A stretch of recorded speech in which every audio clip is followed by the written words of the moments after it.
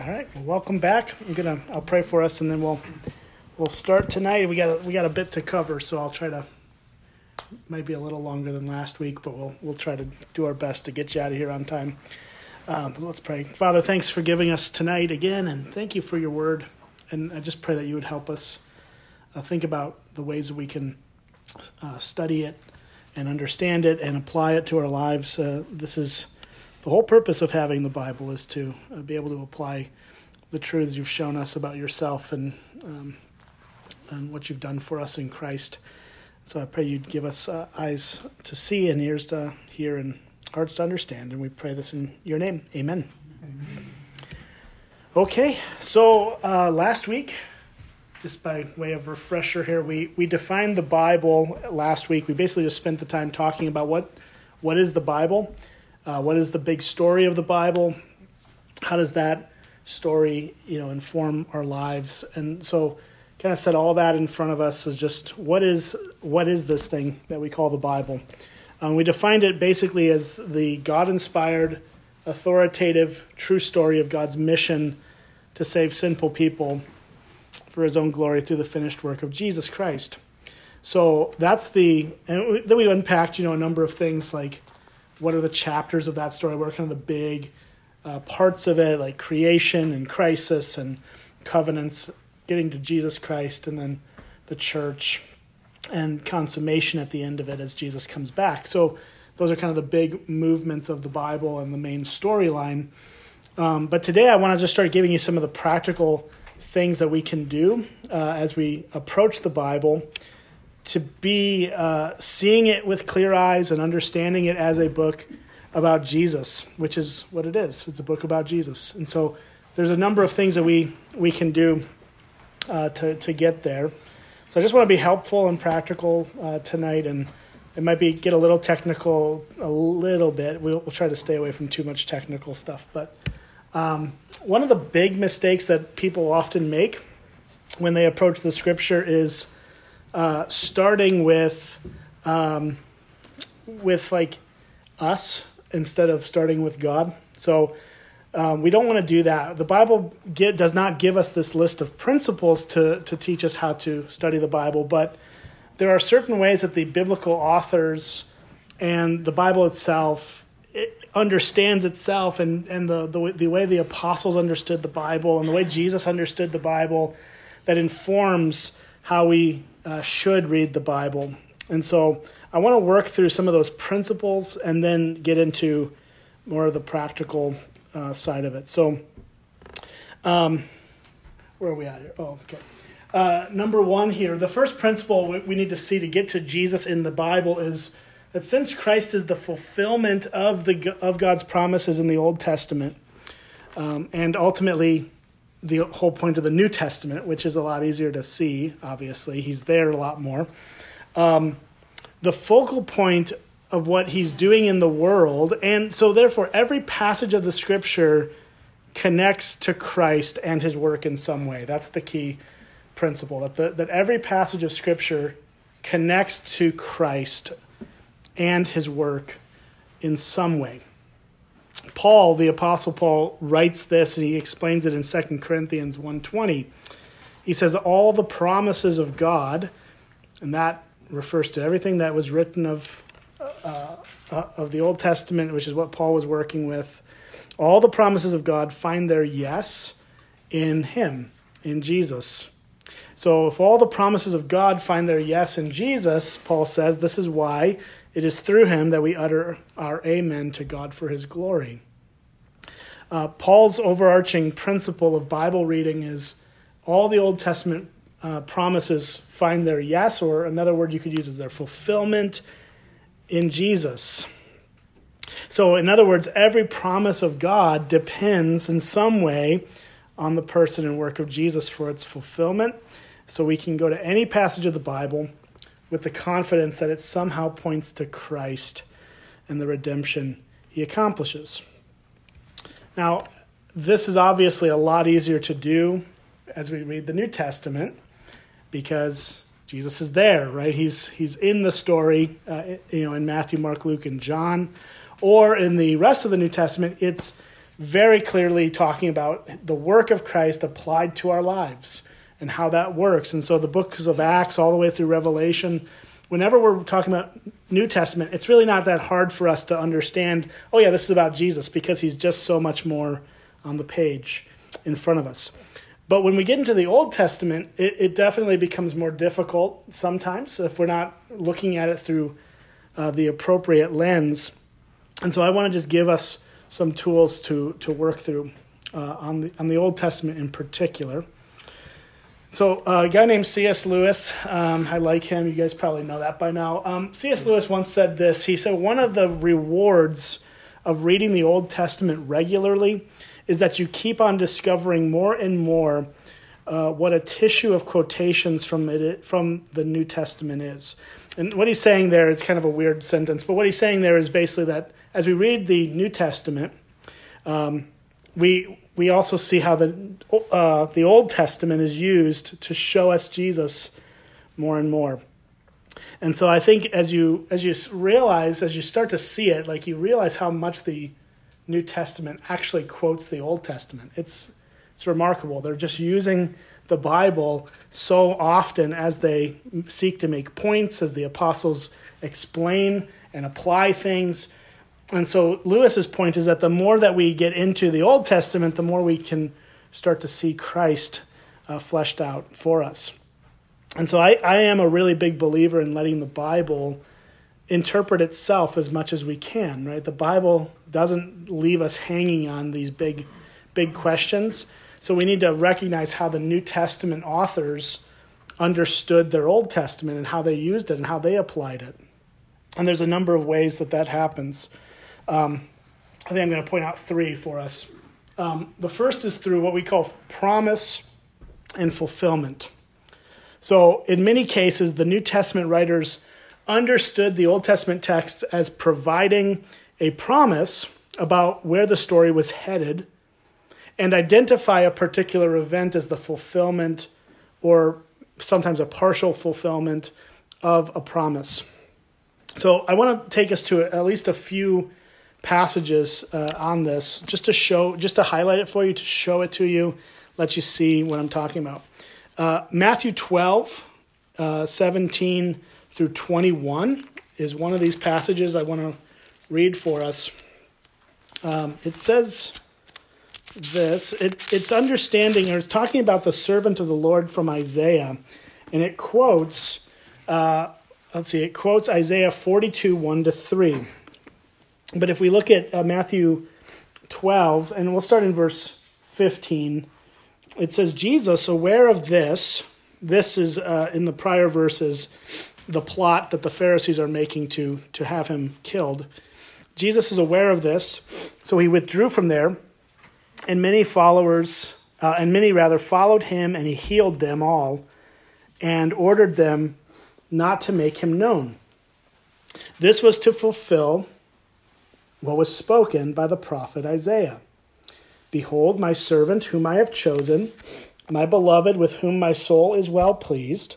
I will put my spirit upon him, and he will proclaim justice to the Gentiles. He will not quarrel or cry aloud, nor will anyone hear his voice in the streets. A bruised reed he will not break, and a smoldering wick he will not quench, until he brings justice to victory, and in his name the Gentiles will hope. So that's a rather long quote from the Old Testament book of Isaiah. This is Isaiah 42, 1-3. And what Matthew's doing is he's actually using these verses to explain how Jesus is actually the fulfillment of the messianic promise and is the Messiah. So that's where Matthew takes it. And then you have another example from Luke chapter 4. This is one of my favorite verses or passages, actually, because I think it just highlights so well how Jesus uses the Old Testament. And it's in verse 16, chapter 4, 16-21. It says, Jesus came to Nazareth, where he had been brought up. And as was his custom, he went into the synagogue on the Sabbath day, and he stood up to read. And the scroll of the prophet Isaiah was given to him. He unrolled the scroll and found the place where it was written. Here's the quote. This is from Isaiah 61, 1 and 2. The Spirit of the Lord is upon me, because he has anointed me to proclaim good news to the poor. He has sent me to proclaim liberty to the captives and recovering of sight to the blind, to set at liberty those who are oppressed, to proclaim the year of the Lord's favor. And he rolled up the scroll and gave it back to the attendant and sat down. And the eyes of all in the synagogue were fixed on him. And he began to say to them, today this scripture has been fulfilled in your hearing. And so here we're seeing Jesus take the scroll of Isaiah in the gathering of worship in the synagogue. He reads that portion. He finds it and he reads it. So it's intentional. He's looking for it. He finds it, he reads it, and he just declares, today, that's fulfilled in your hearing. There is promise and there is fulfillment. And then one more passage just to quickly look at is Romans 15, where Paul is actually trying to explain why the Gentiles are responding to the gospel. And if you look at verse 8 through 13, most of this is a string of quotations from the Old Testament, but Paul begins by saying, for I tell you that Christ became a servant to the circumcised, meaning the Jewish people, to show God's truthfulness in order to confirm the promises given to the patriarchs. The patriarchs are Abraham, Isaac, and Jacob. And in order that the Gentiles might glorify God for his mercy. As it is written, therefore I will praise you among the Gentiles and sing to your name. And again it is said, rejoice, O Gentiles, with his people. And again, praise the Lord, all you Gentiles, and let all the peoples extol him. And again Isaiah says, the root of Jesse will come, even he who arises to rule the Gentiles. In him will the Gentiles hope. And so the Apostle Paul is trying to explain or talk about the spread of Christianity among the Gentiles. And he says this is just what was promised in the scriptures. And he rattles off a bunch of different verses. 2 Samuel 22:50, Psalm 18:49, Deuteronomy 32:43, Psalm 117:1, and Isaiah 11:10. And he's just using all these Old Testament promises of the Gentiles being brought in to worship Jesus and says that's what's happening. This is why it's all happening. So you have promise and you have fulfillment, and that's often how the Old Testament is used in the New Testament. Another way it's used is through pattern and fulfillment. So you have the promises of the Old Testament that are fulfilled or at least partially fulfilled. But you also have these patterns that are in the Old Testament. And this is something that is often referred to as typology. It refers to the way that patterns found in the Old Testament enable Christians to understand their own situation in, through, and under Christ. So an example, a very obvious example that we see is the example of the lamb used in the sin or guilt offerings in the Old Testament. Well, obviously you don't have to be a rocket scientist to know that that's a clear picture or type of what Christ would do as he was the innocent, sinless substitute to bring atonement for us in his death. And so that's one of the things that we see as typology. We actually see it all over the place, but Paul specifically uses the word type, and I want to point this out. This is where the word typology comes from, is Romans chapter 5, 12 through 14. So here's what Paul says here. He says, therefore, just as sin came into the world through one man, and that's Adam he's talking about, and death through sin, and so death spread to all men because all sinned. For sin indeed was in the world before the law was given, but sin is not counted where there is no law. Yet death reigned from Adam to Moses, even over those whose sinning was not like the transgression of Adam, who was a type of the one who was to come. So that phrase, that Adam was a type for the one who was to come, Paul is saying that Jesus Christ is a type of Adam, but he's ultimately, as you keep reading through chapter 5, he is the better Adam. He is the true Adam. He's the one who could represent humanity without sin, without failing, and without flaw, unlike Adam, right? So that's where he kind of continues to unpack how sin came into the world through the failure of Adam, but the second Adam who comes into the world, this type, Adam is just a type of the fulfillment in Christ.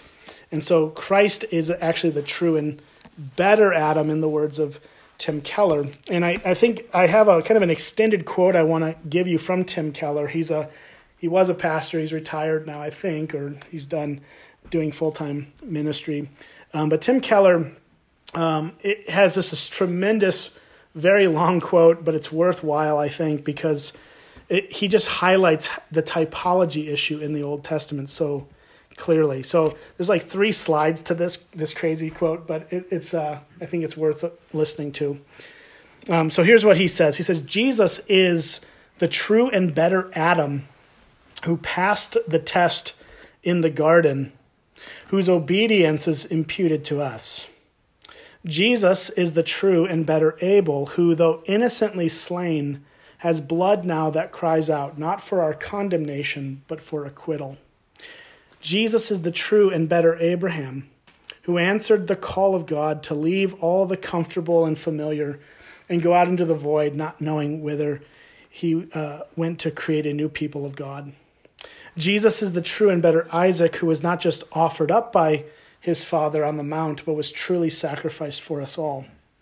And when God said to Abraham, "Now I know you love me because you did not withhold your son, your only son, whom you love from me," now we can look at God, taking his son up the mountain and sacrificing him and say, "Now we know that you love us because you did not withhold your son, your only son, whom you love from us." Jesus is the true and better Jacob, who wrestled and took the blow of justice we deserved. So we, like Jacob, only received the wounds of grace to wake us up and discipline us. Jesus is the true and better Joseph, who at the right hand of the king forgives those who betrayed and sold him and uses his new power to save them. Jesus is the true and better Moses, who stands in the gap between the people and the Lord, who mediates a new covenant. Jesus is the true and better rock of Moses, who struck with the rod of God's justice now gives us water in the desert. Jesus is the true and better Job, the truly innocent sufferer who then intercedes for and saves his stupid friends. Jesus is the true and better David, whose victory becomes his people's victory, though they never lifted a stone to accomplish it themselves. Jesus is the true and better Esther, who didn't just risk leaving an earthly palace, but lost the ultimate and heavenly one, who didn't just risk his life, but gave his life to save his people. Jesus is the true and better Jonah, who was cast out into the storm so that we would be brought in. Jesus is the real rock of Moses, the real Passover lamb, the innocent, perfect, helpless, slain, so that the angel of death will pass over us. He's the true temple, the true prophet, the true priest, the true king, the true sacrifice, the true lamb, the true light, the true bread. And he says the Bible is really not about you. It's about him. And I think that is obviously a long quote, but it gives a great example of what typology is. Looking at these types and saying, how is Jesus actually the fulfillment of these things? Now, I do want to mention this because I think this gets a little bit confusing for some, that when we talk about typology, we're not talking about allegory. And I know this is what typology kind of gets criticized as often is, well, you're just allegorizing the Bible to say that the Old Testament isn't literal or it's just talking about some spiritual truths. But that's not right. That's not what typology does, and it's not how it works. Typology works within the historical realities, but it also understands that those historical people and events point us to what would ultimately be fulfilled in Jesus. The Apostle Paul doesn't, by saying that Adam is a type of the one who is to come, is not advocating for a theory that Adam wasn't a literal person. The Apostle Paul clearly believed in a literal historical Adam, and the Bible clearly teaches that. And yet Adam's role in this whole thing is meant to point us to a better Adam who would come in the person of Christ. So I really want to encourage you to not be afraid of the typology, to not consider the Old Testament pictures and images and people and what they do and go, well, how is Jesus actually there in that story? And what does he do that's better than what's happening in this story? It really does open up some beautiful meaning for us. A third way that the Old Testament is used in the New Testament is through analogy and application. So sometimes the New Testament writers find some kind of resemblance between their situation and an earlier situation. And then they derive a principle from that Old Testament passage to address their situation. So when an author uses an analogy, they're not offering an interpretation of the original intention of the Old Testament text. They're not trying to say that this is what the Old Testament author meant or was intending to say, but what they do is they take it as an analogy and then they try to apply it to their situation. So, for example, a good example of this is in Matthew 21:42, where Jesus quotes Psalm 118, 22, and 23, which is where he says that the stone is going to be rejected by the builders. Right? And so what he's doing there is he's describing the way the Jewish leaders rejected him. He's talking about those verses as an analogy for how the Jewish leaders of his day were rejecting him. But that's even though many people actually take this to be a messianic prediction, that's not the main point. The main point is that Jesus is making is that the Jewish leaders, the Pharisees, are rejecting him, and so are by analogy wrong. The same way that the great world powers that thought so little of Israel were wrong, right? And that's actually the historical context of the original meaning of Psalm 118, 22, and 23. That the stone that the builders rejected in the context of the psalm is that the nations, the larger nations around Israel, were going to reject and forsake this little nation of Israel. And then Jesus uses those same words in application to his rejection. So understanding the use of analogy in this way helps us when encountering some of the texts in the New Testament that are a little bit more difficult. So let me give you a couple examples. 1 Corinthians 9:9 and 1 Timothy 5:18. Paul, in both of those passages, quotes a kind of an obscure text in the Old Testament, an Old Testament law from Deuteronomy 25:4, which says, "You shall not muzzle an ox when it's treading out the grain."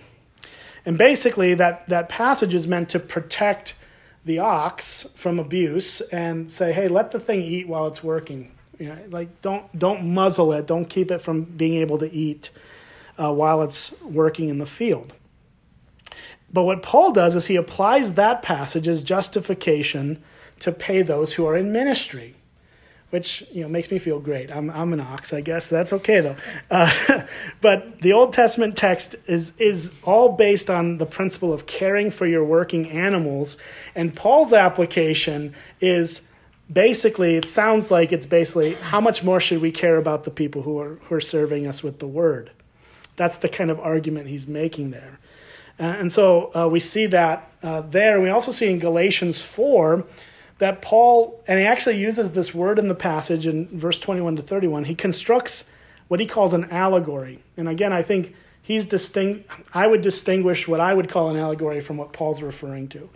And I think for the most part, we think of allegory as we're just coming up with a fable to teach some sort of spiritual truth. Again, Paul's not denying the historicity or the truthfulness of the passage when he uses allegory.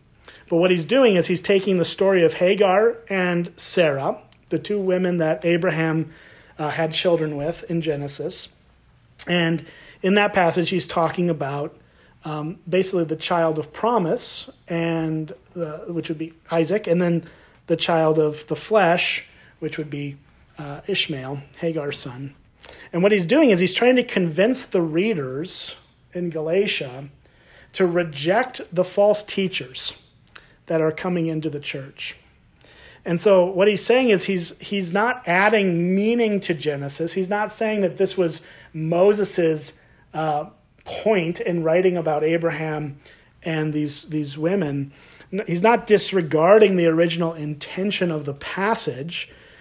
He's simply saying that just like there was a child of promise in that story, supernaturally produced in the case of Isaac, and those who would follow the false teachers to being like those born according to the flesh, like Ishmael. So he's basically saying lean into the God who fulfills his promises. Don't lean into these false teachers.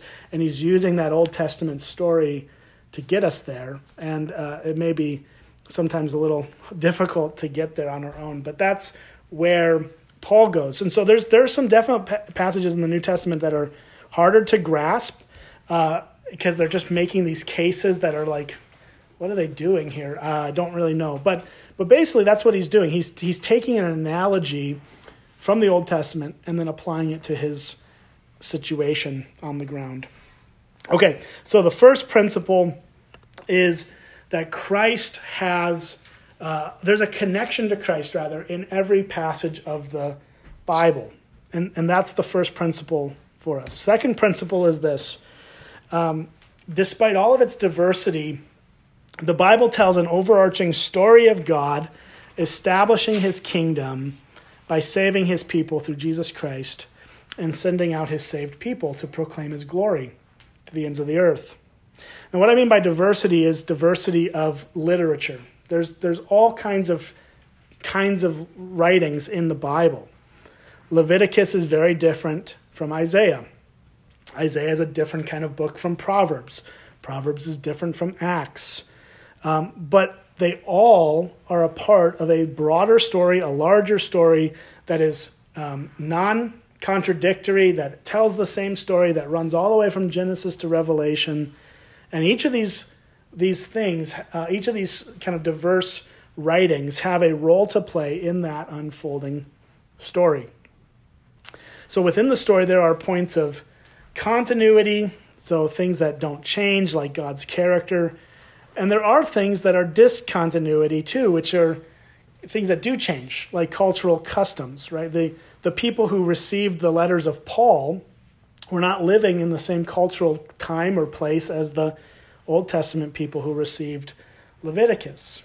And so you do see some change as the world moves through time, but you have continuity in the message, like who God is and what he's come to do. And that's what actually makes the Bible so amazing when we think about it. It's not like it just plopped down as this book right here. It was a gradual building of writings over thousands of years with many different authors, with all kinds of cultural differences, and yet they all tell the same story. They're all in continuity together on the issues of what the Bible's about. And it's a really cool thing, actually. It actually speaks to the truthfulness of the Bible and the trustworthiness of it, because you would expect people who are spanning about 2,000 or 3,000 years of time to have very, very different ways of looking at the issues of God, but they're actually unified beautifully. So while we read the Bible, we need to be mindful of cultural, historical, and literary contexts from the passage that we're studying. I think it's helpful. Maybe it's not the most important thing in the world because God can speak to us even if we have a lack of understanding. But I do think there is a helpful thing to know what we're reading. Are we reading the law, like in Leviticus? Are we reading a book of poetry, like in Psalms? Are we reading a historical narrative, like Acts or Chronicles or many other Old Testament books? Are we reading a letter like Romans or prophecy like Isaiah? Knowing what we're reading will help us apply what we're reading more appropriately. And so just be mindful of that. And I'll just make a plug for this. If you don't have a way of really knowing that, or you don't have the tools, I would just suggest you get a study Bible that can help you understand that. Like, every good study Bible is going to have a whole introduction to every book of the Bible, give you a bunch of good information on who wrote this book, when did they write this book, where does it fall into the whole history of the Bible. And so, my personal preference is, of course, the ESV Study Bible. I think it's it is an incredible book, credible work and helpful, and I use it a lot in my own life. But it doesn't have to be that one. Whatever one you want to get, any good study Bible is going to have a lot of information already packaged for you, put together in a way that you don't have to go digging for all of this information on your own. So that's a good one-stop shop. A good study Bible will help you with a lot of these things. Okay, number 3, third principle to talk about quickly tonight is this. Because God is sovereign, he has ordered human history so that earlier events, people, and institutions correspond to later events, people, and institutions. So when the prophets point forward to the redemption that God will bring through Christ in the future, they are usually or often using the language of a new Exodus, which would have been a past event from their point of view. And that original Exodus is pointing forward to an even greater Exodus, if you want to call it that, or act of redemption that God promises. So when we read the Bible, we should be looking for some of these points of correspondence. We should be looking for some of these things that correlate together. And the technical term here is correlation. When we read the Bible, we should seek to find out how what we're reading is related to other passages in the Bible, so we can gain more insight and more light and more clarity. And again, a good study Bible will have this, but a lot of Bibles that aren't study Bibles have what they call cross-references. Definitely get a Bible with a cross-reference. In this one, the cross-references are in the footnotes. Some have cross-references in the margins, whatever it is. But when you can look at a verse and then compare that verse to the other verses that are related to that verse, you can actually do a Bible study that starts to bring a lot of clarity. And one of the things that's really helpful is when you're reading the Old Testament in particular, both. If you're reading the Old or New Testament, it'll actually tell you, if you're looking at the cross-references, if that verse you're reading is quoted in the New Testament. And then the very easy thing to do is say, oh, this verse is quoted in the New Testament. How about I go to that reference that's on my cross reference there. I'll jump over to the New Testament where that verse is quoted. You can read how the apostles used that verse and how they understood it. And then that starts to unpack more and more for us what the meaning of the passage is and how that applies to us. And so again, just a lot of things that you can start to do to try to identify some of these points of correlation from the Old and New Testament, and even from the Old Testament to the Old Testament. So that's a helpful thing to do. But we ultimately know that God is sovereign, and that's why all this works together. That's why this whole book is cohesive. It works, even if something that was written thousands of years before another thing, they go together because God's at work in it. Number 4, fourth point here for Christ-centered Bible reading is, as we read the Bible and grow in our understanding of who Christ is and what he's done, we should constantly deepen our understanding of both the Bible and Jesus Christ. What do I mean by that? Well, the earliest followers of Jesus were continually going back to the Bible with their understanding of who Jesus is, and then seeing fresh things in Scripture about him. So in turn, those new insights into Scripture, particularly the Old Testament, further deepened their understanding of who Jesus was and what he's done. So it's kind of this cycle of the more you get to know Jesus, the more you dig into the Old Testament scriptures about him, and the more you do that, the more it reflects about Jesus, and it's sort of like this ongoing process of a spiral rotating between Christ and the scripture, with each successive passage sheds more light on the other. Or we could use another analogy, but when the early Christians looked at Jesus, they did so through the lens of the Old Testament, and when they looked at the Old Testament, they did so through the lens of Christ's redemption. So they're kind of playing that game of both. Like the Old Testament reveals more of Jesus, and Jesus reveals more of the Old Testament. And that's really how it works for us too, as we walk through these things. As followers of Jesus, we should want to read the Bible in the way that Jesus and his earliest followers did. Not only is this an act of obedience, but it is also a way to see Jesus more clearly, so we're changed to reflect him more clearly. If we approach every passage of Scripture with the expectation that it will get us to Jesus in some way, then we will begin to see the Scriptures in a fresh way. And as we do this, it's crucial that we remember, although the Bible was written for us, it was not written to us. So I want to talk about that concept quickly tonight with you, is that this Bible that we have is for us, but it wasn't written to us. And again, I think approaching this with an understanding of what we're dealing with is helpful. The Bible was not written to us. And what I mean by that is this, that none of us are ancient Israelites following Moses through the wilderness. None of us are 8th century Israelites living through the decline of the northern kingdom of Israel. None of us are Jews languishing in exile in Babylon, wondering if God has completely abandoned us. None of us are 1st century AD Christians in Rome or Philippi or Ephesus. So when we read the Bible, there is a sense in which we're reading someone else's mail, because we actually are literally reading someone else's mail. But this is a huge point, though. The Bible was written for us.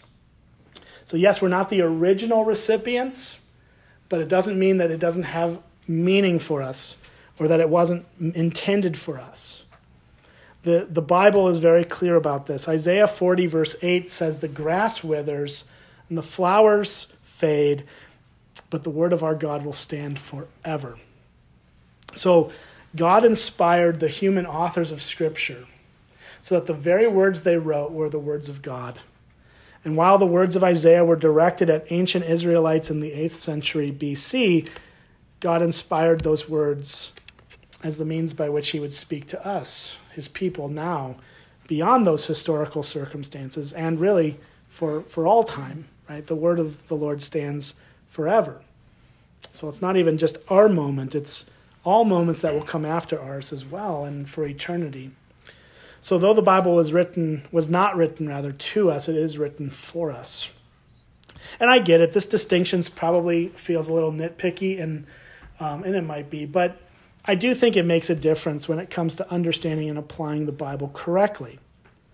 And I'll give some examples for that in a minute, but let's just look first at Romans 15 again, because I think this helps illustrate why this distinction matters, and then I'll make some application to it. So in Romans 15:4, Paul gives us a window into his understanding of the Old Testament. And he explains why he had just quoted Psalm 69, verse 9.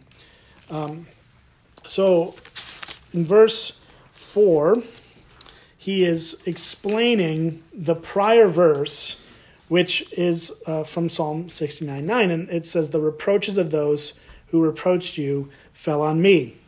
So then the next word he says in verse 4 is for, or because. And what he says is because whatever was written in former days was written for our instruction, that through endurance and through the encouragement of the Scriptures we might have hope. So from this verse we learn at least a few things about how the believers should understand the Bible and apply it to their lives. The first point that Paul makes in this verse is that the Bible was written for our instruction. When Paul reads from Scripture, he's convinced that God has specific instructions for him with respect to what we should believe and how we should live. But notice that Paul uses a pronoun, our instruction. It's a plural pronoun. And he uses it to talk about, really, it's for our good, not just his, not just yours as an individual, but as a community. Believers get the Word of God and can unpack it together and work through it together. So when we read the Bible, we should expect God to instruct us. And secondly, from this verse, we see that Scripture produces perseverance and encouragement. So as we read the Bible and apply it to our lives, God empowers us to continue to trust in Christ and his promises.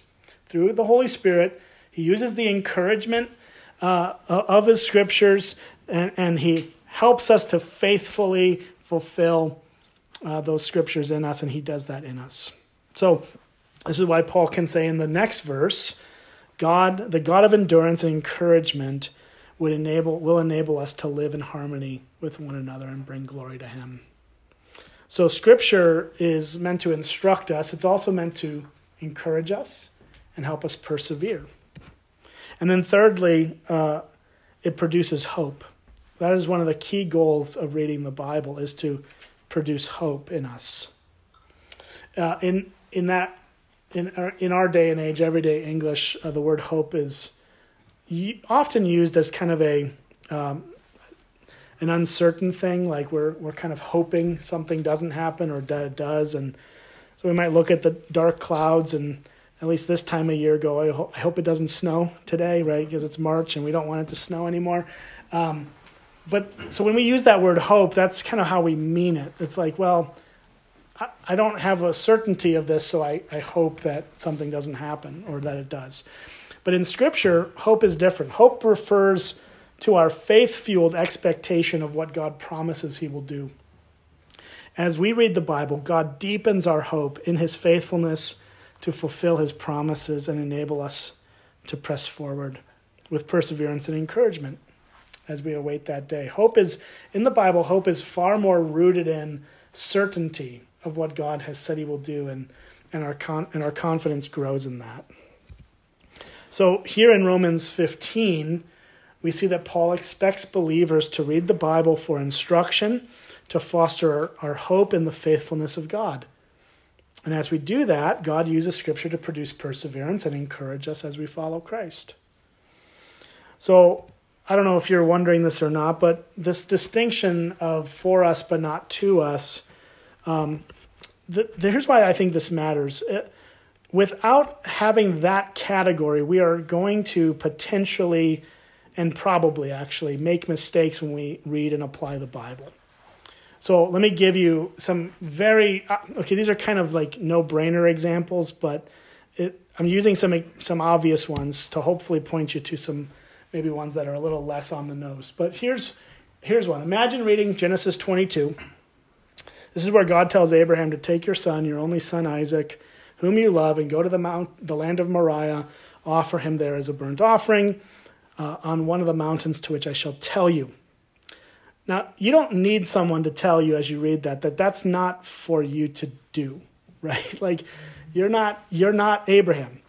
You may have a son Isaac, but you're not called to go kill him on a mountain. And this is, like, we know this. Intuitively, we understand that. We're not Abraham. He doesn't say this to us, but what does he say it for? He says it for us. He says it for us. There is a story here that is, again, as Tim Keller pointed out, this story of Isaac on the mountain and being offered in this way. And God, of course, spares Isaac's life. He doesn't allow him to be killed. But he gets an understanding of Abraham's heart and his willingness to sacrifice his son. And that, of course, points us to Christ and his ultimate sacrifice and God the Father's willingness to bring his son to death for us, right? So these things are drawn out of that, but we know intuitively this isn't for us to just emulate. But here's maybe a little bit of a harder example. Matthew 19:16-29. There's this rich man who comes to Jesus and asks him what he must do to inherit eternal life. After the rich man claims he has kept all the commandments, Jesus tells him, if you would be perfect, go, Sell what you possess and give to the poor, and you will have treasure in heaven, and come follow me. Now, if we think that these words are spoken to us, then all believers would be required to sell everything we have and have no possessions at all and follow Jesus. But that's not what's happening. These words weren't spoken directly to us. They were spoken to this rich young ruler. They were written down for us.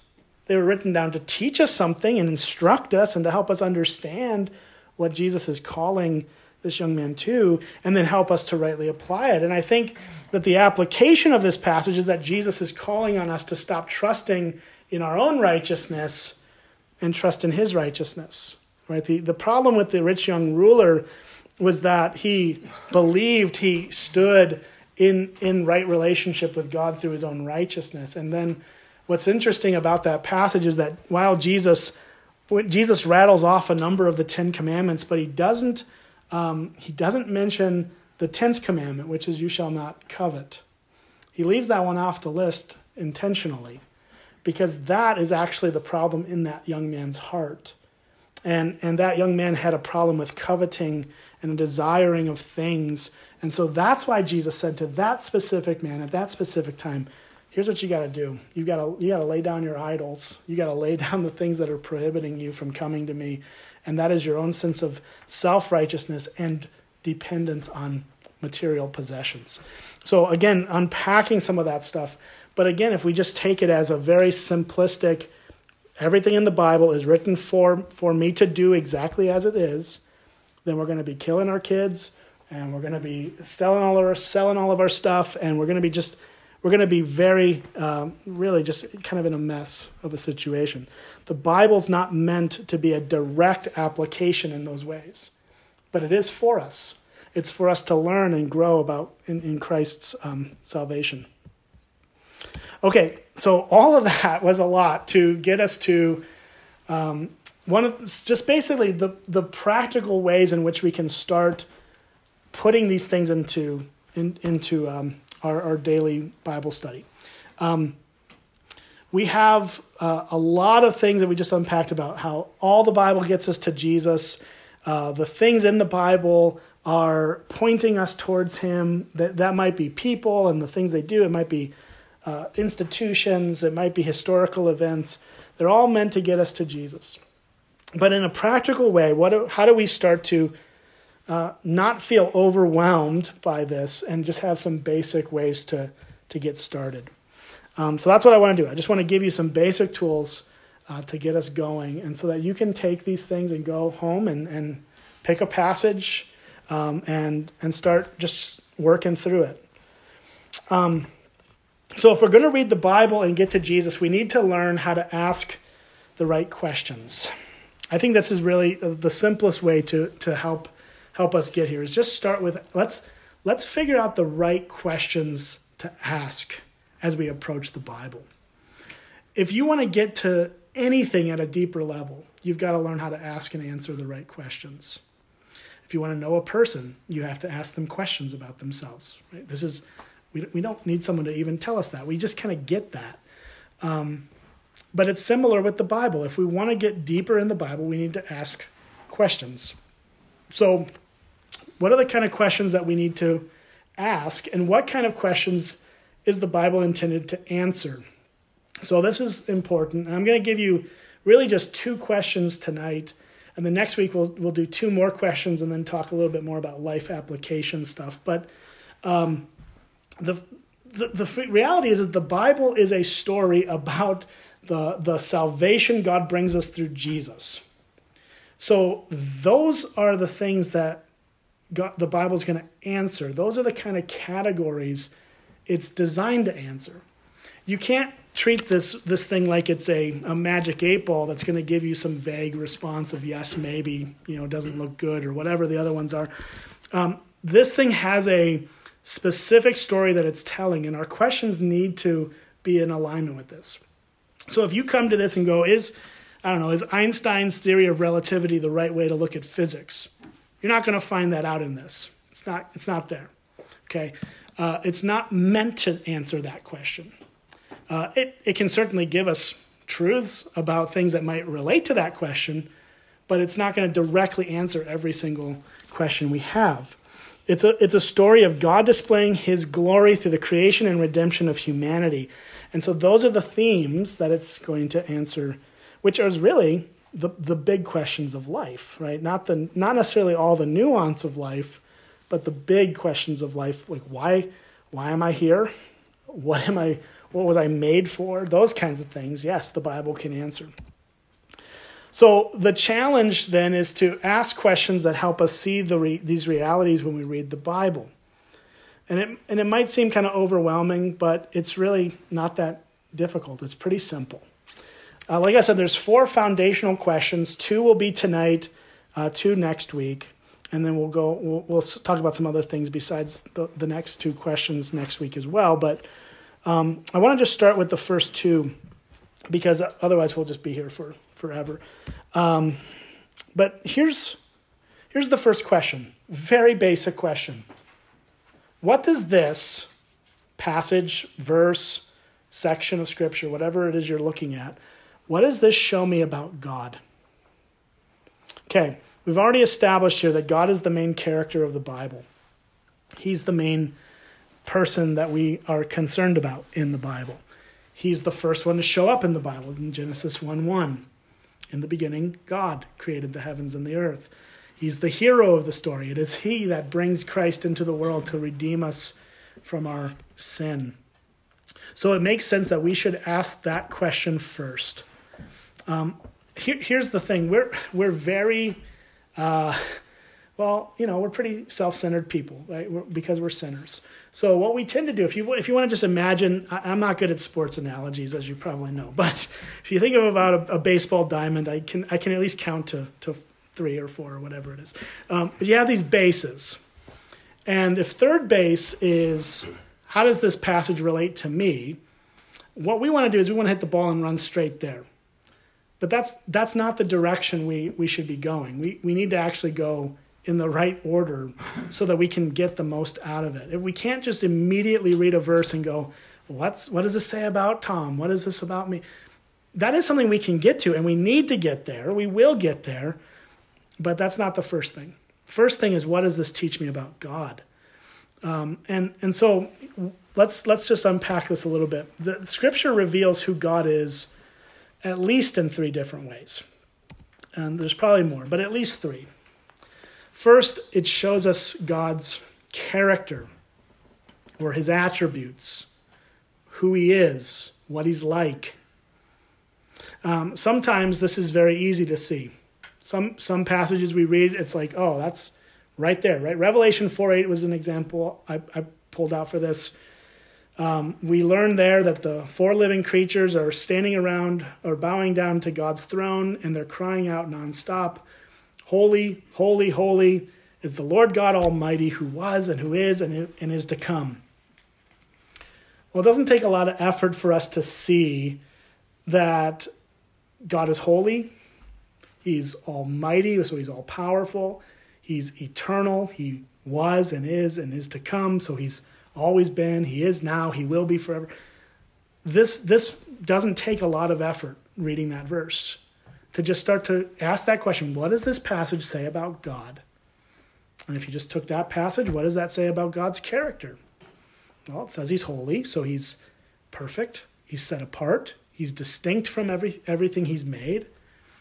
He's almighty, so he has no weakness. He's right. You can just start to take down notes and have a notepad with you as you read your Bible, and just start jotting some of these things down, and it'll be amazing what kind of tills up out of the soil. Other passages, though, that we read maybe aren't going to be always on the nose as it relates to God's character. We may have to infer some things. Okay, so here's an example. 1 Kings 22, 1-40. We're not going to read the whole story. But King Ahab of Israel rejects the word of the Lord and goes into battle with the king of Syria. So God told him not to do that. He decided to do it anyways. The prophet Micaiah has warned Ahab that he is going to die in battle if he disobeys the word of the Lord. So what does Ahab do? Ahab disguises himself, or he goes into battle, but he just dresses like a common soldier. He doesn't. So typically the king of a country would be in battle and would have some fanfare around him, would have a special place to stand and different armor than everybody else, would be distinguished, right? Because he's the king and he's an important person and all that. Well, so Ahab thinks, okay, God's going to, I'm being told that God's going to kill me in this battle, but I know how to divert that.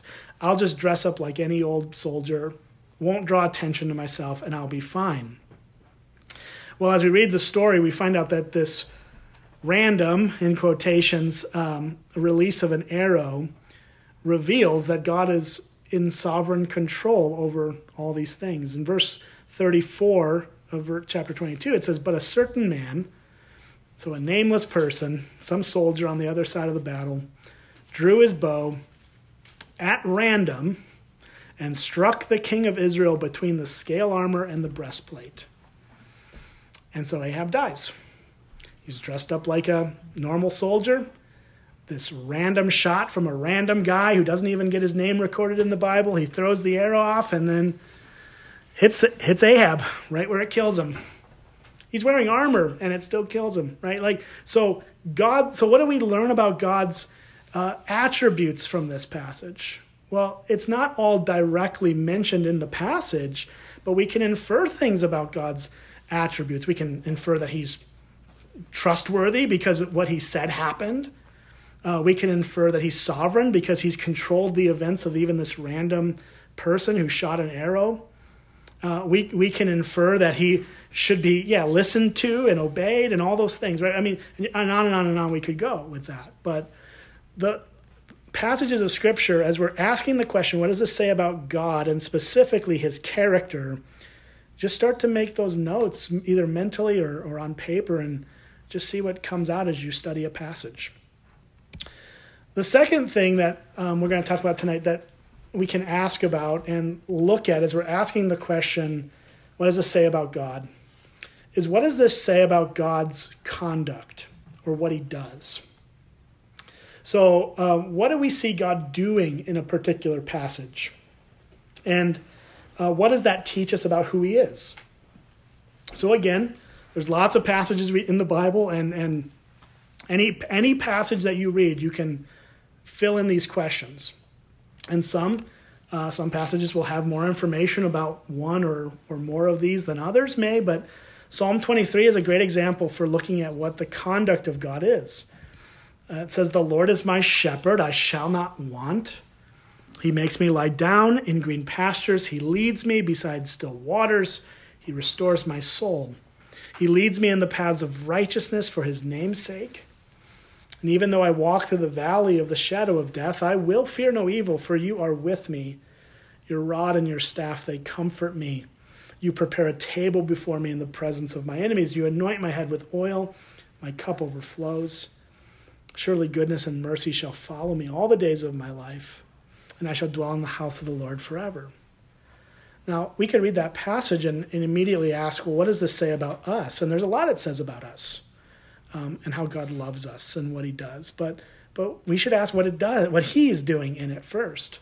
So look at all those different things that God does for his people in just this one passage. Look at the verbs in this passage. He leads, he restores, he comforts, he prepares, he anoints, right? And so by paying attention to what God is doing in a passage will help us grow in understanding God better. So we're asking, what does this say about God? Okay, so we're looking for his character. We're looking for his conduct. And then thirdly, we are to look for his concerns. What is God concerned with in a given passage? Is there something that reveals his heart and his concern for people or for himself or for any number of things? So again, an example here is Exodus 22, 21 and 22 says, God commands his people, "You shall not wrong a sojourner or oppress him, for you were sojourners in the land of Egypt. You shall not mistreat any widow or fatherless child." Now again, we got to read this. This is Exodus, this is law, this is Old Testament, Old Covenant Israel. That's the original audience. And so there's probably not going to be a direct correlation necessarily to us right now in this time under Christ. But it does teach us something about what God's concerned about. It makes clear that God values the protection of the marginalized. He cares about people being treated well. He doesn't want us to misuse or abuse people. And the reason for that we can infer because as we understand the storyline of the Bible is that God values us and all people as image bearers of himself. And so God wants his people to treat others with dignity and respect. Like, again, we're just drawing out these different areas of God's character, his conduct, and his concerns. So I think these are at least 3 different angles, and maybe there's more, but for the sake of time, we'll stop with the 3 of them. And I think these help us see what the passage tells us about God. If we can start with that as we work through a passage and go, what does it say about God's character? What does it say about his conduct, and what does it say about his concerns? And you just kind of map that out on a piece of paper and then just jot down what you're observing. You're going to get a lot out of it. Okay, so that is really the most important thing we can answer in this is, what does this tell us about God, and why does that matter? Okay, so starting with what a passage teaches us about God reminds us that, first and foremost, the Bible is about him, not about us. Right? And so once that building block is in place, we're ready to ask a second foundational question. Now, this second question is second for a reason. The first one has to be, what is this about God? Because he's the main deal. But the second question is an important one, and we need to get to it. And it is, what does this passage teach me about people? So people are, as the scriptures teach, the pinnacle of God's creation. Human beings are the center of God's purpose for creation. He made us in his image to reflect his beauty, to rule over the creation he's made under his authority. But we know, as we saw last week, we talked about this a bit, that Adam and Eve rebel against God.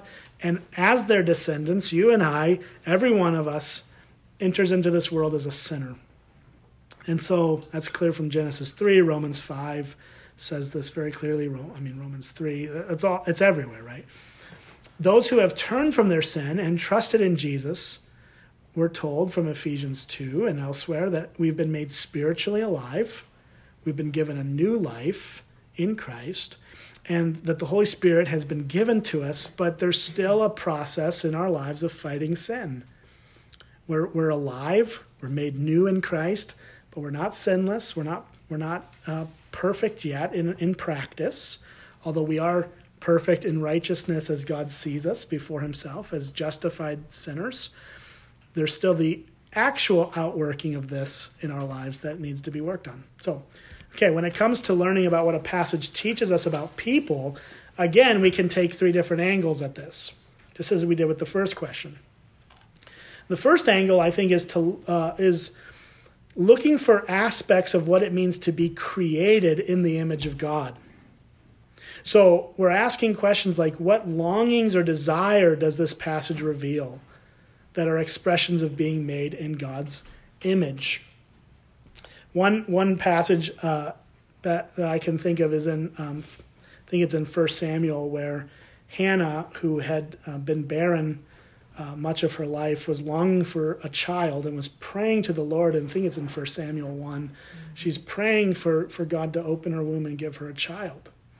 And there's a lot that she says in there that's really worth studying and looking at. But just on the very basic level, what does her longing or her desire as a sinful woman, but still a woman who loves the Lord and wants to honor him, what is it about that request that points us to being made as image bearers of God? And I think ultimately the answer to that is that we are made to multiply and fill the earth. And so this desire to have children and be fruitful and multiply is rooted in that reality of God's creation design, at the very least. And there may be more. There's probably a lot more that we could unpack from that passage, but that's one example.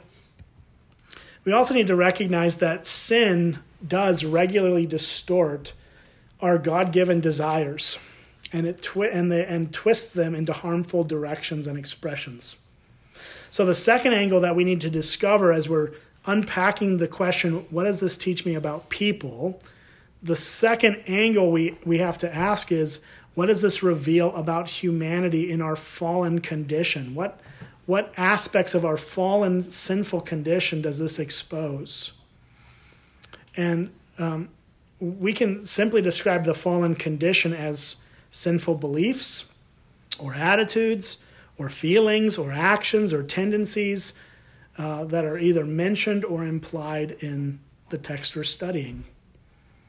Now, in some passages, the fallen condition is absolutely impossible to miss, right? And one example is Proverbs 6, 16 to 19 says, "There are 6 things that the Lord hates, 7 that are an abomination to him: haughty eyes, a lying tongue, and hands that shed innocent blood, a heart that devises wicked plans, feet that make haste to run to evil, a false witness who breathes out lies, and one who sows discord among brothers." That whole text is all about sinful responses, sinful behaviors, things that God hates to see in humanity. You can't miss it when you read some places. In other texts, though, sometimes we have to read between the lines or infer again. And this inferring typically happens in narratives, in stories, and histories, where it's not as didactic is the fancy word, where it's not as here's what we're teaching you. It's more of here's what happened, here's what we're describing to you. But again, we can go to an Old Testament passage, 1 Samuel 8. After about 100 years of being led by the judges, Israel asks the prophet Samuel to appoint a king for them. And Samuel basically is told by the Lord, they're not rejecting you, they're rejecting me. But you need to warn them about what a king is going to do. The king's not always going to be good to them.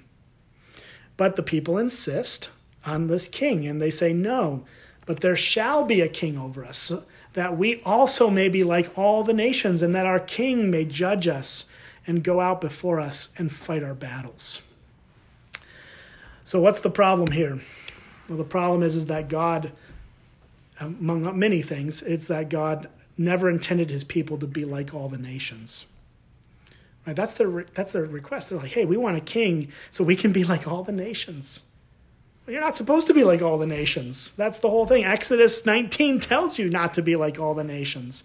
And so it's just interesting that something that had happened way before that moment in history had already established that the people of Israel were to be a kingdom of priests and a holy nation, a set-apart nation, a nation that isn't like all the other nations. And so what we're seeing in this passage, again, as we're making observations and we're writing down what we're seeing the fallen condition here is in rejecting our identity as the people of God, and that they were to be set apart for a special purpose in the world, but they wanted to be like everybody else. So that's just one example. So we're looking at ways that we learn about human beings in our creation, in our image-bearing nature, also in our sinful condition. We're looking at that angle. And here's the third angle. The third angle is to get at what the passage reveals about people, is to look for what our lives should look like as redeemed people. Again, we're looking at a story of God redeeming sinners through Jesus. And so the end of the story is not that we're all a bunch of crooks and we're just terrible, but no, that as we come to faith in Jesus Christ, we are made new. And so what should our lives look like as we're made new? And while we get glimpses of this in the Old Testament, for sure, it's obviously far more on the nose in the New Testament, because that's where you have the Holy Spirit actively working in the lives of the believers. And so in Acts chapter 2, it's a great example where the church is living out the early church and doing what they're called to do. We're seeing how the Apostle Luke, or Luke rather, just describes how the early believers lived out their faith in Jesus, that they shared all things in common, that they broke bread together in their homes, that they worshiped God together, they right? And we're seeing how redeemed people are living out the gospel in that text. And I would say that this is where we start to look for in our language at Springbrook. It's how does gospel doctrine inform gospel culture, right? So this is kind of the piece of where's the culture of the gospel playing out in this passage. That would be kind of the vernacular I would use. So the passage in Acts also helps us see how the gospel transforms people, right? To live as redeemed individuals. We see a redeemed community together. These individuals come together as a church. They were created, they were fallen, they were redeemed. And each of these shed light on what the Bible teaches us about humanity. So we will get to the third question next week. These first two, what does this say about God? And then what does this say about people? And then those three kind of angles that we looked at for each of those. If you just go home and pick a passage and you just start trying to work your way through that, you're gonna be amazed at what you see. And I think you're going to find a lot of fruitfulness from your study of the Bible.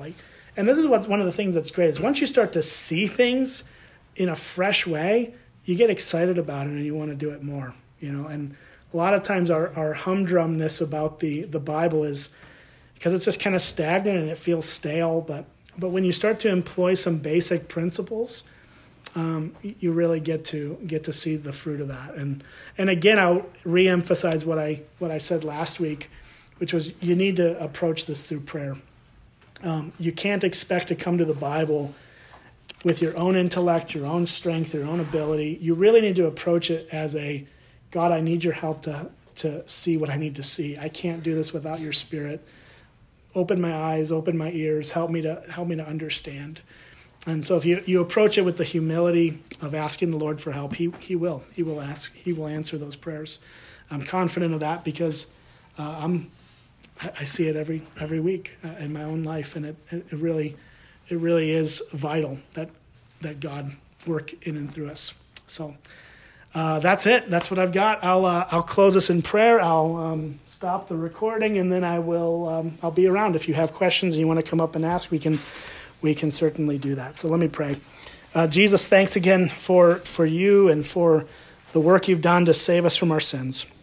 We pray, God, that you will give us just a fruitful, sweet fellowship in your word this week as we go home, as we approach the Bible in our own personal lives, as we prepare our hearts for the weekend, as we come into worship you. Would you help us all to love your word more and grow in it? And we pray it in Jesus' name. Amen.